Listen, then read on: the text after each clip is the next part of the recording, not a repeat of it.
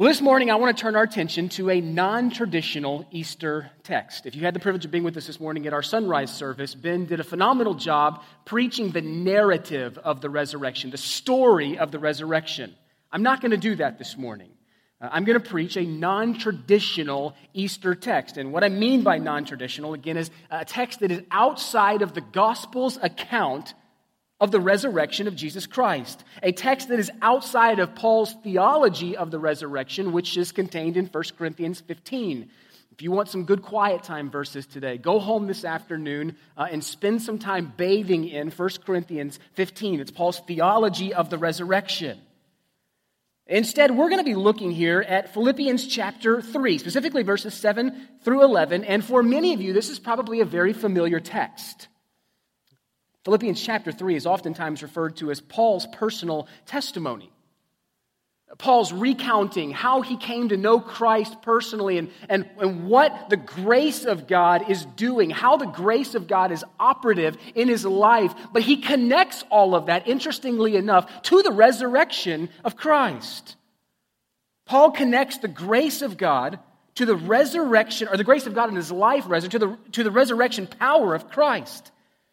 Now think for a moment. What would make Paul emphasize the resurrection in his testimony? Do we emphasize the resurrection in our testimony? What would make Paul emphasize the resurrection of Jesus Christ in his testimony? I'll submit to you that it is this. I think Paul understood that apart from the resurrection of Christ, his hope of forgiveness of sin, his hope of eternal life, and any other promise that was made to him was of wishful thinking. As a matter of fact, in 1 Corinthians chapter 15, again, I would encourage you to go spend some time bathing there this afternoon. Paul's detailed theology of the resurrection. Paul says this. He says, if Christ has not been raised from the dead, if the resurrection did not occur, then our preaching is in vain. Everything that happens from this pulpit every Sunday, everything that happens from every evangelical Bible-believing pulpit on Sunday mornings is in vain if there was no resurrection. Paul goes on and he tells us in 1 Corinthians chapter 15 that our faith is in vain if Christ has not been resurrected. He goes on and he says, not only that, but we have been misrepresenting God because we've been testifying, we've been preaching a false resurrection. And then he goes on and he tells us if Christ has not been raised from the dead, then we are all still in our sin. And lastly, we of all people are most pitied. You see, the resurrection of Jesus Christ means everything. All of Christ's claims to be the way, the truth, and the life, to be the resurrection and the life, to have the authority to forgive sin and to grant eternal life, and a plethora of other promises. Every single one of those are empty apart from Jesus' bodily resurrection, his victorious resurrection from the grave. In other words, the entire redemptive enterprise of God is dependent upon the resurrection of Christ. To remove the resurrection from Christianity is to remove the very heart of everything that we believe to be true. To remove the resurrection from Christianity is to remove the heart of everything we believe to be true. Everything unravels apart from Christ's victorious resurrection. So it's fitting that Paul would attribute all that he is and all that he has spiritually to the resurrection of Christ. I think that's why Paul emphasizes the resurrection when he's sharing his testimony, when he's sharing about the grace of God and how it is operative in his life. He connects it back to the to the testimony of Christ's resurrection. Now, the question I want to raise this morning as we reflect on the nature of the resurrection is not what proves the resurrection. There have been many sermons that are aimed at proving or validating the resurrection. They all have their place. They're great. There have been many books, volumes, lots of ink spilled over trying to prove the resurrection. Again, they all have their place. But my point this morning is not to try to prove the resurrection, but instead to ask, what does the resurrection prove for us? What does the resurrection confirm for us? What does the resurrection secure and guarantee for us, believers who are united with Christ? What does it mean to us that Jesus Christ has been raised from the dead? Paul in his testimony shares with us 5 glorious truths of the resurrection that, if we know Christ, are true of us. 5 resurrection realities, you might say. Let's turn our attention to our text for this morning. If you have the ability, I want to encourage you to stand with us.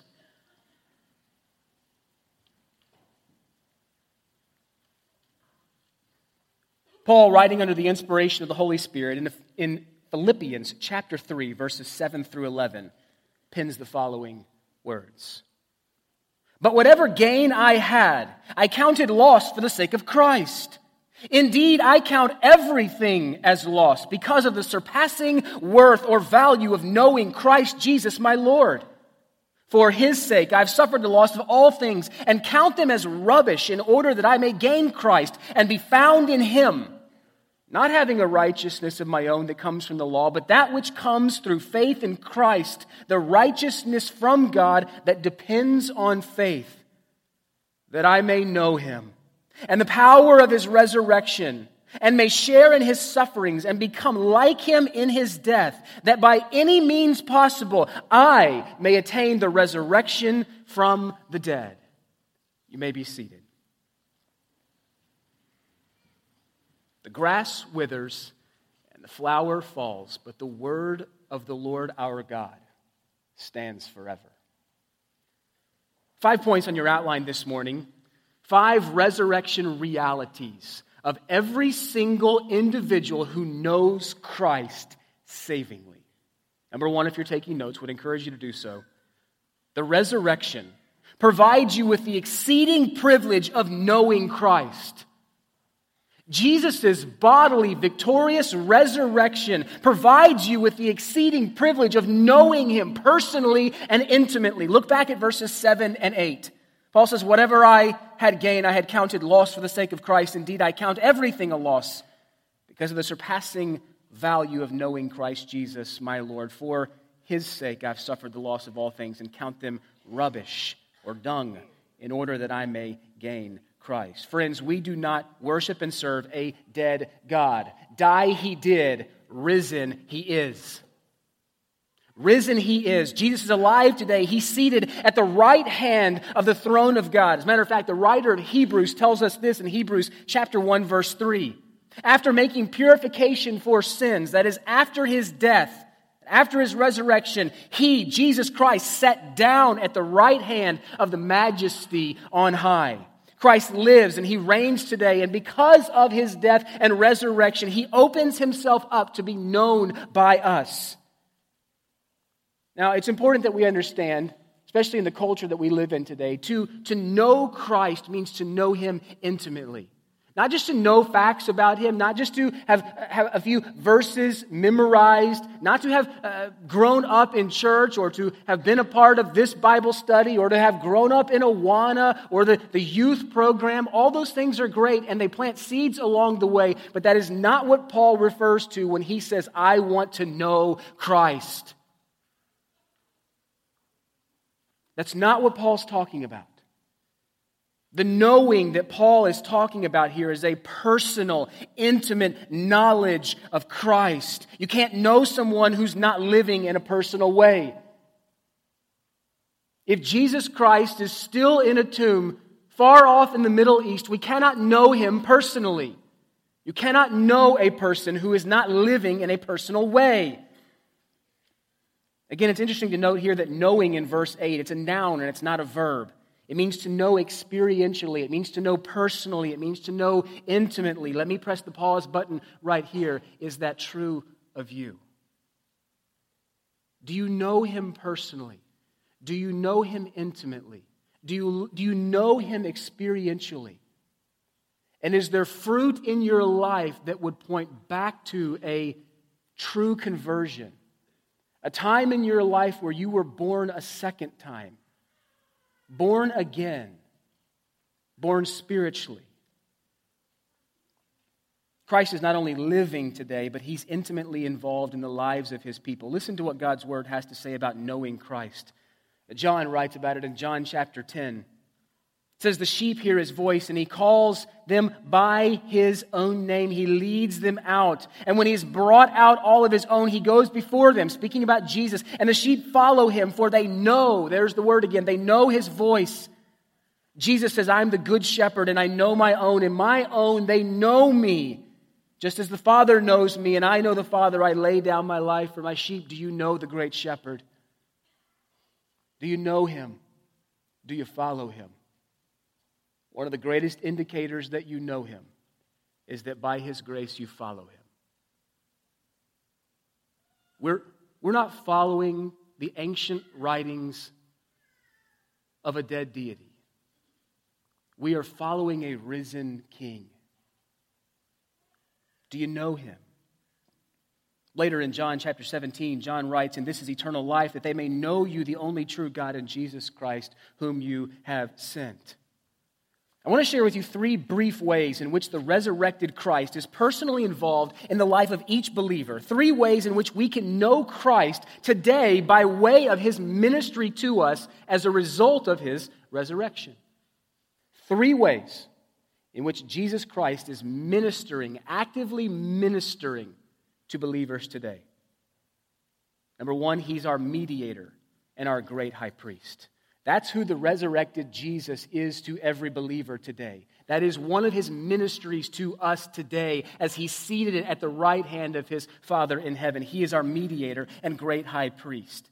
But what is a mediator? A mediator is one who intervenes between 2 individuals to restore peace. Is this not what Jesus Christ has done for us? As our high priest, our great high priest, he mediates between sinful man and a pure, authoritative, holy God. Jesus is our mediator in that he is our perfect, once-for-all sacrifice that is acceptable to God. Paul writes this in 1 Timothy chapter 2. He says, for there is one God and there is one mediator between God and man, the man, Christ Jesus. Again, let me take you back to Hebrews chapter 1 for just a moment. After making purification for sin, Jesus sat down at the right hand of his Father. Well, what's significant about that? If Jesus is our mediator and Jesus is our high priest, what is the significance of after making purification for sin? That's after Good Friday and after Resurrection Sunday, when Jesus ascended into heaven, when he assumed the ministry, the ongoing ministry in the life of every believer as mediator and high priest, what is the significance of the fact that he sat down? It's very significant. It's significant because in the Old Testament, the high priest that came before Jesus never sat down, and they never sat down because their work was never finished. But Jesus, our great high priest, after making purification for sin, sat down. Why? Because in his own words, it is finished. It is finished. Jesus uttered from the cross.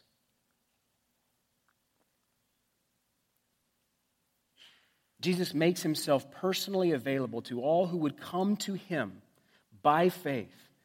Jesus said in John 14:6, I'm the way, the truth, and the life. No one comes to the Father except through me.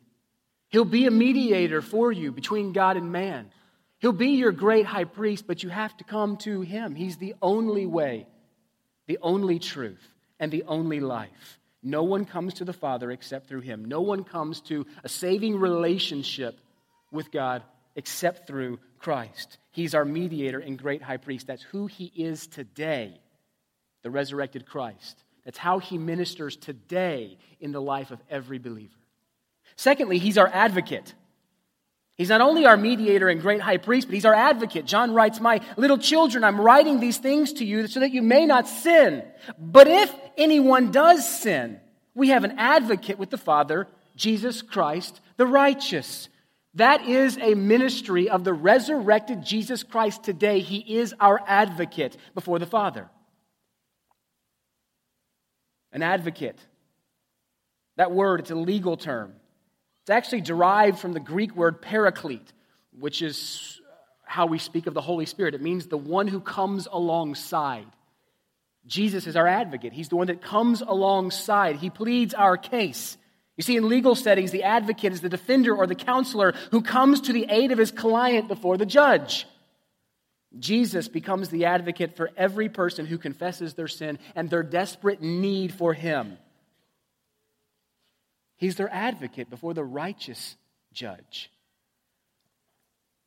He becomes for them a perfect advocate who always gains acquittal for those who trust in him.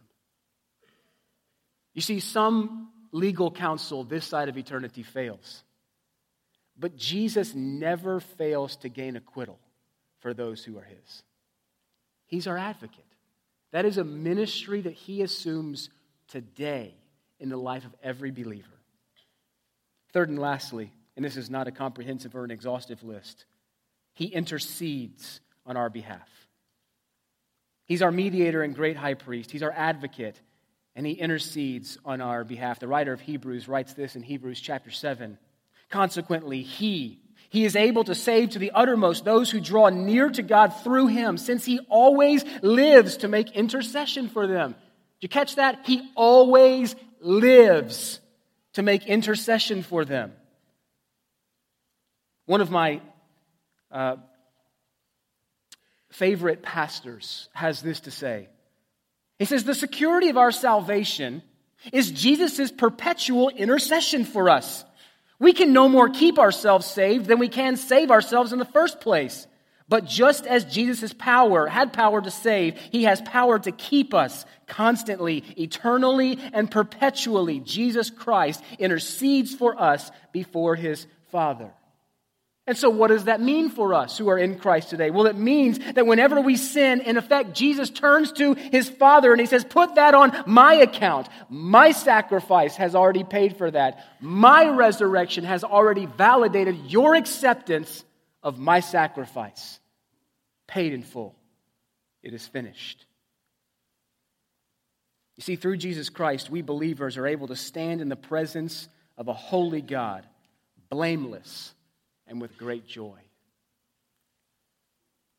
Let me ask you this, friends. Do you long to know the risen Christ? Is he your desire? Is he your treasure? Is he your hope? Is he your Lord, Master, and Savior? We ought to ask God each day for a fresh and renewed desire to know Christ, to know him personally and intimately, because his resurrection has made that privilege possible for us. An old anonymous quote here. I need not journey far, this distant friend to see. Companionship is always mine. He makes his home with me. I envy not the 12. Closer to me is he. The life that once he lived on earth, he lives today in me. You see, Jesus lived in close, intimate fellowship with his disciples during his earthly ministry. But he lives in those who know him savingly today. Personally, intimately, experientially, do you know him? His resurrection secures that privilege for you. Number 2 on your outline, the resurrection secures Christ's righteousness credited to your account. You say, what's the significance of the resurrection? Well, it gives us the exceeding privilege of knowing Christ, and then it secures Christ's righteousness credited to our account. Look at verse 9. Paul says, I want to be found in him, not having a righteousness of my own that comes from the law, but that which comes through faith in Christ. The righteousness from God that depends on faith. Notice Paul's desire to be found in Christ. The Bible says there's only 2 places that we can be found, friends. We can either be found in Adam, or we can be found in Christ, the last Adam, the second Adam. If you're found in Christ, then you're found in union with him, with all the blessings that accompany that union. If you're found to be in yourself or in Adam, then you're neglecting the great salvation that has been offered to you, and ultimately you're trying to secure it by your own means and on your own terms. Knowing this, Paul said, I want to be found in Christ. Being found in Christ brings with it the righteousness of Christ that was secured by his perfectly obedient life, his sacrificial death, and his victorious resurrection. Friends, we were born into this world, physically alive, spiritually dead. We need to be born again. We need to be given new spiritual life, because as far as righteousness is concerned, we are intrinsically without it. We're bankrupt, poor beggars, apart from God's grace and apart from his righteousness being credited to our account. But Jesus' victorious resurrection secures his righteousness, his perfectly obedient life that can be credited to our otherwise bankrupt account. There's no other way to gain right standing with God apart from Christ. You can't go over him. You can't go under him. You can't go around him. You must go through him. There's not the faintest particle of righteousness that is intrinsically in us. It must be credited to us by Christ if we are to have it. You see, only a person with no debt can pay the debt of another. Likewise, only a person with no sin can pay the sin debt of another. See, Jesus hung on a Roman cross 2,000 years ago, and he drank every last drop of God's righteous indignation, God's righteous wrath towards sin, so that he could offer his perfect record, his righteousness, to all who would believe in him by faith. Notice that Paul doesn't say here that righteousness is gained or righteousness is earned by trying to be good. It's not gained by trying to keep or obey God's law. Paul says, look, righteousness comes through faith in Christ. Righteousness comes by faith in Christ. Now, let me connect the righteousness of Christ to the resurrection for you. Listen to what Paul says. Just give me your ears for a moment. It's what Paul says in 1 Corinthians chapter 15, verse 17. Paul wrote, if Christ has not been raised, then your faith is futile and you are still in your sins. In other words, apart from the resurrection of Christ, there is no righteousness available to even be credited to your account. Apart from the resurrection, there is no justification. There's no being declared innocent or righteous, which is what justification means. If Jesus Christ has not been raised, there is no justification. There is no being declared innocent before God. You see what I mean here when I say the resurrection is at the heart of Christianity? It's the core of God's redemptive plan and everything hangs on it. Everything hangs on the resurrection. It's the resurrection that enables us to be partakers of the righteousness that was purchased by Christ's death.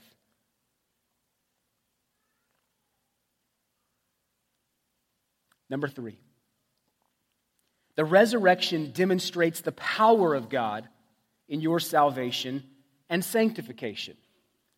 The resurrection, Christ's victorious resurrection, demonstrates his power in your salvation and in your sanctification, or in the process of your spiritual growth. Look at verse 10, at least the first phrase there. Paul says that I may know him and the power of his resurrection. I would submit to you that Jesus Christ's resurrection is the greatest display of his power. Paul said he desired not only to know Christ personally, but he wanted to know the power of Jesus' resurrection. And I think as believers, we can know the power, we can experience the resurrection power of Christ in 2 ways. Number 1, it's by Christ's resurrection power that we're saved. You see, the same power that raised Christ from the dead, if you've been with us for a while and you've been with us as we studied through Ephesians, it wasn't too long ago before we were studying this fact, that the same power that raised Jesus Christ from the dead is the same power that is at work to give life to our spiritually dead hearts. It's the exact same power of God. We were dead in our trespasses and sins, but by his resurrection power, we were made alive together with Christ. It's by Christ's resurrection power that you are saved. Number 2, it's by Christ's resurrection power that you are changed or that you're sanctified. That you grow in Christ's likeness, that you bear more resemblance to the Lord Jesus Christ. You see, Paul knew that it was the same power that raised Christ from the dead, that changed his spiritually dead heart, that was also at work in him, conforming him, and subsequently us, more and more into the image of Jesus Christ. How significant is the resurrection? Well, it's significant for your salvation, but it's also significant for your daily growth in the Christian life. I'm going to show that to you in just a second from a handful of texts. You see, Paul had come to understand that there was no power for life change in just trying to be good. There was no power for life change in trying to please God by trying to adhere to the law. There's no power for life change in fleshly achievements. There's no power for life change in our human striving. Apart from the death and resurrection of Christ, there's no power to serve or to please God. No power. None. To serve Him or even to please Him. But there is power in the finished work of Christ on our behalf. And that power is made available to each and every one of us. You see, at your conversion, the moment that you came to know Christ savingly, God gave you the deposit of the Holy Spirit, which guarantees the inheritance that is to come. And it is the Holy Spirit, the ministry of the Holy Spirit, working in the life of every believer that changes us, that grows us, that causes us to look increasingly like Jesus Christ, that causes us to talk increasingly like Christ, that it causes us to think increasingly like Christ, that causes us to be motivated increasingly by the things that would please and honor Jesus Christ. It's the Holy Spirit residing in you. And all that is a result of Jesus' victorious resurrection. I want you to see the connection in God's Word between the resurrection power of Christ and the power for you and I as believers to live a sanctified or godly lives. 3 texts come to mind here. I want you to get your walking fingers ready. Turn with me first to Romans chapter 6.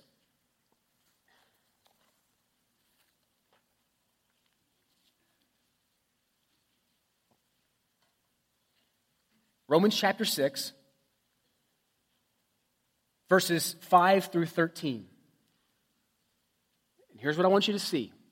I want you to see that the resurrection is critical. The resurrection is pinnacle to our daily growth as believers. This is what Paul says. He says, "For if we've been united with Him in a death like His, we shall certainly be united with Him in a resurrection like His. We know that our old self was crucified with Him in order that the body of sin might be brought to nothing, so that we would no longer be enslaved to sin. For one who has died has been set free from sin." That's all conversion language. Now, if we have died with Christ, we believe that we'll also live with Him. We know that Christ, being raised from the dead, will never die again. Death no longer has dominion over Him. For the death that He died to sin once for all. But the life He lives to God. So you must also consider yourselves dead to sin and alive to God in Jesus Christ. That ends verse 11. Okay? Here's the point I want to make. The resurrection power of Christ is the same power that changes and grows you in your daily Christian life today. Look at verses 12 and 13. Right after the resurrection teaching, here, Paul says this, "Therefore, as a result of, let not sin reign in your mortal body to make you obey its passions. Do not present the members of your body as instruments for unrighteousness, but present yourselves to God as those who have been brought from death to life, and your members to God as instruments for righteousness." The same power that raised Christ from the dead is the same power that is at work within you, believers, that you might put sin to death. Second passage that comes to mind. Turn over to 1 Corinthians chapter 15.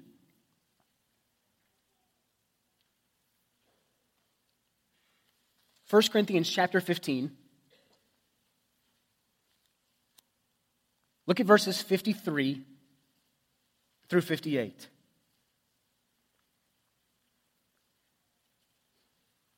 Here's the resurrection teaching.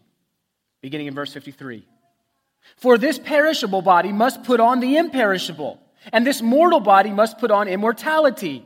When the perishable puts on the imperishable, and when the mortal puts on immortality, then shall come to pass the saying that is written, Death is swallowed up in victory. O death, where is your victory? O death, where is your sting? The sting of death is sin, and the power of sin is the law. But thanks be to God who gives us the victory through our Lord Jesus Christ. That's the resurrection teaching. Look at verse 58. Here's the application for the daily Christian life. Therefore, my beloved brothers, be steadfast, immovable always, abounding in the work of the Lord, knowing that your labor in the Lord is not in vain. Last text, Colossians chapter 3. Colossians chapter 3.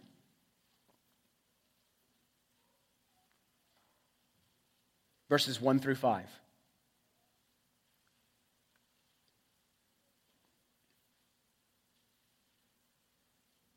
Here's the resurrection teaching. If then you have been raised with Christ, seek the things that are above, where Christ is, seated at the right hand of God. Set your minds on things that are above, not on things that are of earth, for you have died, and your life is now hidden with Christ in God. When Christ, who is your life, appears, then you also will appear with Him in glory. There's the resurrection teaching. Here's the application for the Christian life. Look at verse 5. Paul says, put to death, therefore, what is earthly in you, sexual immorality, impurity, passion, evil desire, and covetousness, which is idolatry. Friends, the resurrection power of Jesus Christ is the same power that is at work in your salvation and your sanctification, your daily growth in the Christian life. The exact same power. Number 4. The resurrection imparts the blessing of fellowship with Christ. The resurrection imparts the blessing of fellowship with Christ. Look back at verse 10. Second phrase. Paul says, I want to share in the fellowship of His sufferings, becoming like Him in His death. You see, 3 days ago on Good Friday, on that Friday when Jesus died on the cross, the temple veil was torn in two. It's important that we know that this wasn't just detail added in the gospel narratives or in the gospel stories just for the sake of detail. The tearing of the veil has massive implications for the life of the believer. You see, the veil that stood there in the temple stood as a constant reminder that sin renders humanity unfit for the presence of God. It stood as a reminder of the separation between God and man. The prophet Isaiah in Isaiah 59 says, your iniquities have made a separation between you and your God. Your sins have hidden His face so that He does not hear. You see, the tearing of the veil at the death of Christ, that was on Good Friday, symbolized that Jesus' sacrifice was acceptable to God. God accepted His sacrifice. You see, all the sacrifices that came from all the high priests all throughout the Old Testament had to be rendered over and over and over again. But Jesus' once and for all sacrifice was acceptable to God for all time. And as a result, that temple veil was torn in two. Not just a detail for the sake of detail, but a detail that is critical for us as believers to understand that we now have unhindered access. We now can come into the Holy of Holies. As a matter of fact, the Holy of Holies resides in us by way of the Holy Spirit. And we have unhindered access, unhindered fellowship with Jesus Christ.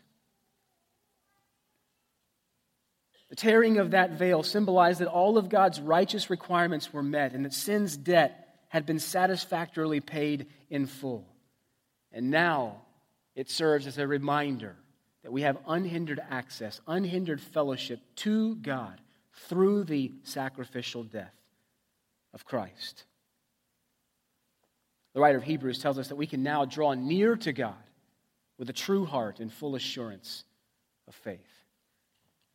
You see, by rending the temple veil, God was in effect saying, the death of my Son, Jesus Christ, in His death, there is total access to my holy presence. Jesus had come to be the sacrifice of sacrifices, the perfect sacrifice, to end all future sacrifices. The writer of Hebrews tells us this in Hebrews chapter 9. It says, He, Jesus, entered once for all into the holy places, not by the means of the blood of goats and calves, but by the means of His own blood, thus securing for us eternal redemption. Verse 26, Hebrews 9, verse 26 goes on to say that He, Jesus, appeared once and for all at the end of the ages to put away sin by the sacrifice of Himself. And it's our union with Christ through faith in His substitutionary death for us on Calvary's cross and through His victorious resurrection that we might have fellowship with God. Paul said, I want to share in His fellowship. But it was unique fellowship here, a unique sharing in Christ's fellowship. Look at the text here. Paul says, I want to share in the fellowship of His sufferings, becoming like Him in His death. Isn't it interesting? The Christian life isn't the removal of suffering. You know, there are some out there that teach that and that wrongly think that Christianity is just a bed of roses. Just come to Jesus and kiss away all your cares. The Christian life isn't the removal of suffering. It's the removal of the guilt of sin, but not the effects of it. The Christian life is the removal of the effects of sin, but not, or the guilt of sin rather, but not the effects of it. You see, we live in a sinful world, and as we live in this sinful world, we will be well acquainted with suffering, just as Christ was. Jesus told His own disciples, foxes of the ground have holes and birds of the air have nests, but the Son of Man has no place to lay His head. He was mocked, He was ridiculed, He was beaten, He was scorned. He was pursued unto death, and then finally He was crucified, killed, and buried. Jesus was well acquainted with suffering. But it's suffering in the Christian life that oftentimes draws us into a depth of fellowship with Christ that wouldn't be possible otherwise. Instead of rejecting suffering, friends, let me encourage you to embrace it. Embrace suffering, but embrace suffering with resurrection hope. Knowing that this world, this Genesis 3 fallen world, is not all that there is. When we look around, when we turn the news on, when we read the newspaper, we're reading and seeing the effects of the curse. We're seeing the effects of the fall. And yes, there will be great suffering, even death in this world. But we have great hope in a resurrected Savior that He is coming to make all things new, even you and even me. You must remember that Jesus was the one that said, cast your burdens on me, for I care for you. The resurrection provides us with the privilege of sharing in the fellowship of Christ's sufferings. And those are sufferings that God oftentimes uses us to make us look a whole lot more like Jesus. Don't reject Him, press into Him. But press into Him with resurrection hope. Lastly, on your outline this morning, I wish that I could say much more about each of these points, but here's number 5. The resurrection guarantees your future resurrection and eternity with Christ.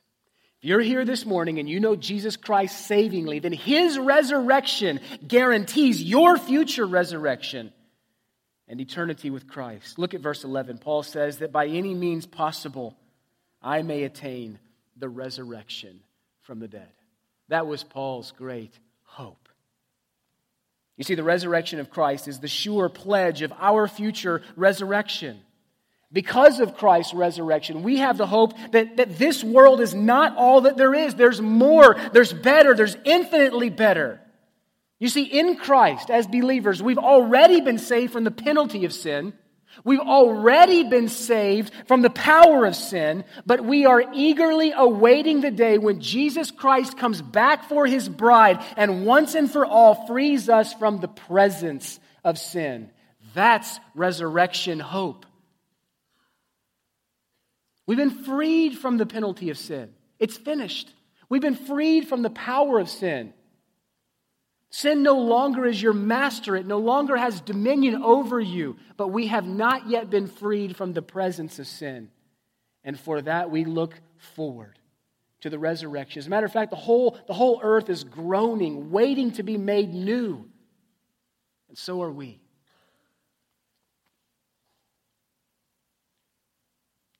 You see, the resurrection of Christ is the death of death. It doesn't mean that we won't die physically, but it does mean that we won't die eternally. And this gives us great hope. You see, this removes the fear of death, knowing that when we die, we will pass directly from this fallen world into the conscious paradise of Christ. And there we'll be free from every encumbrance of sin to worship Christ forever. You see, death no longer has a sting. Praise be to God that Jesus Christ was the subject of death's sting for us. Jesus Christ was the subject of death's sting for us who know Him savingly. Paul said our citizenship is in heaven, and from it we await a Savior, the Lord Jesus Christ, who will transform our lowly bodies, these sin-riddled, fallen bodies, and He'll transform them to be like His glorious body by the power that enables Him to subject all things to Himself. You see, the same power that raised Christ from the dead is the same power that will raise you from the dead, my friend, if you know Christ savingly. And Jesus Christ's resurrection is a sure pledge of your future resurrection if you know Him savingly. You see, Jesus came in humility and He gave Himself as a sacrifice for sins, and He's going to return in power and glory to claim all the redeemed, the reward for which He died. So brothers and sisters, don't lose heart. His return is as certain as His resurrection. Matter of fact, Luke wrote this: Jesus, who was taken up from you, will return for you in the same way you saw Him go into heaven. And His return will be to rid the world of every last particle of sin, to make all things new, again, even you and even me. There'll be no more sin, no more pain, no more sorrow, no more death, no more tears. Revelation 21 tells us. And this is why we can say with Paul, to live is Christ, and to die is gain. Friends, is this the Jesus Christ that you long to know? Is this the Jesus Christ that you know personally and savingly? If so, His resurrection provides you with the exceeding privilege of knowing Christ personally.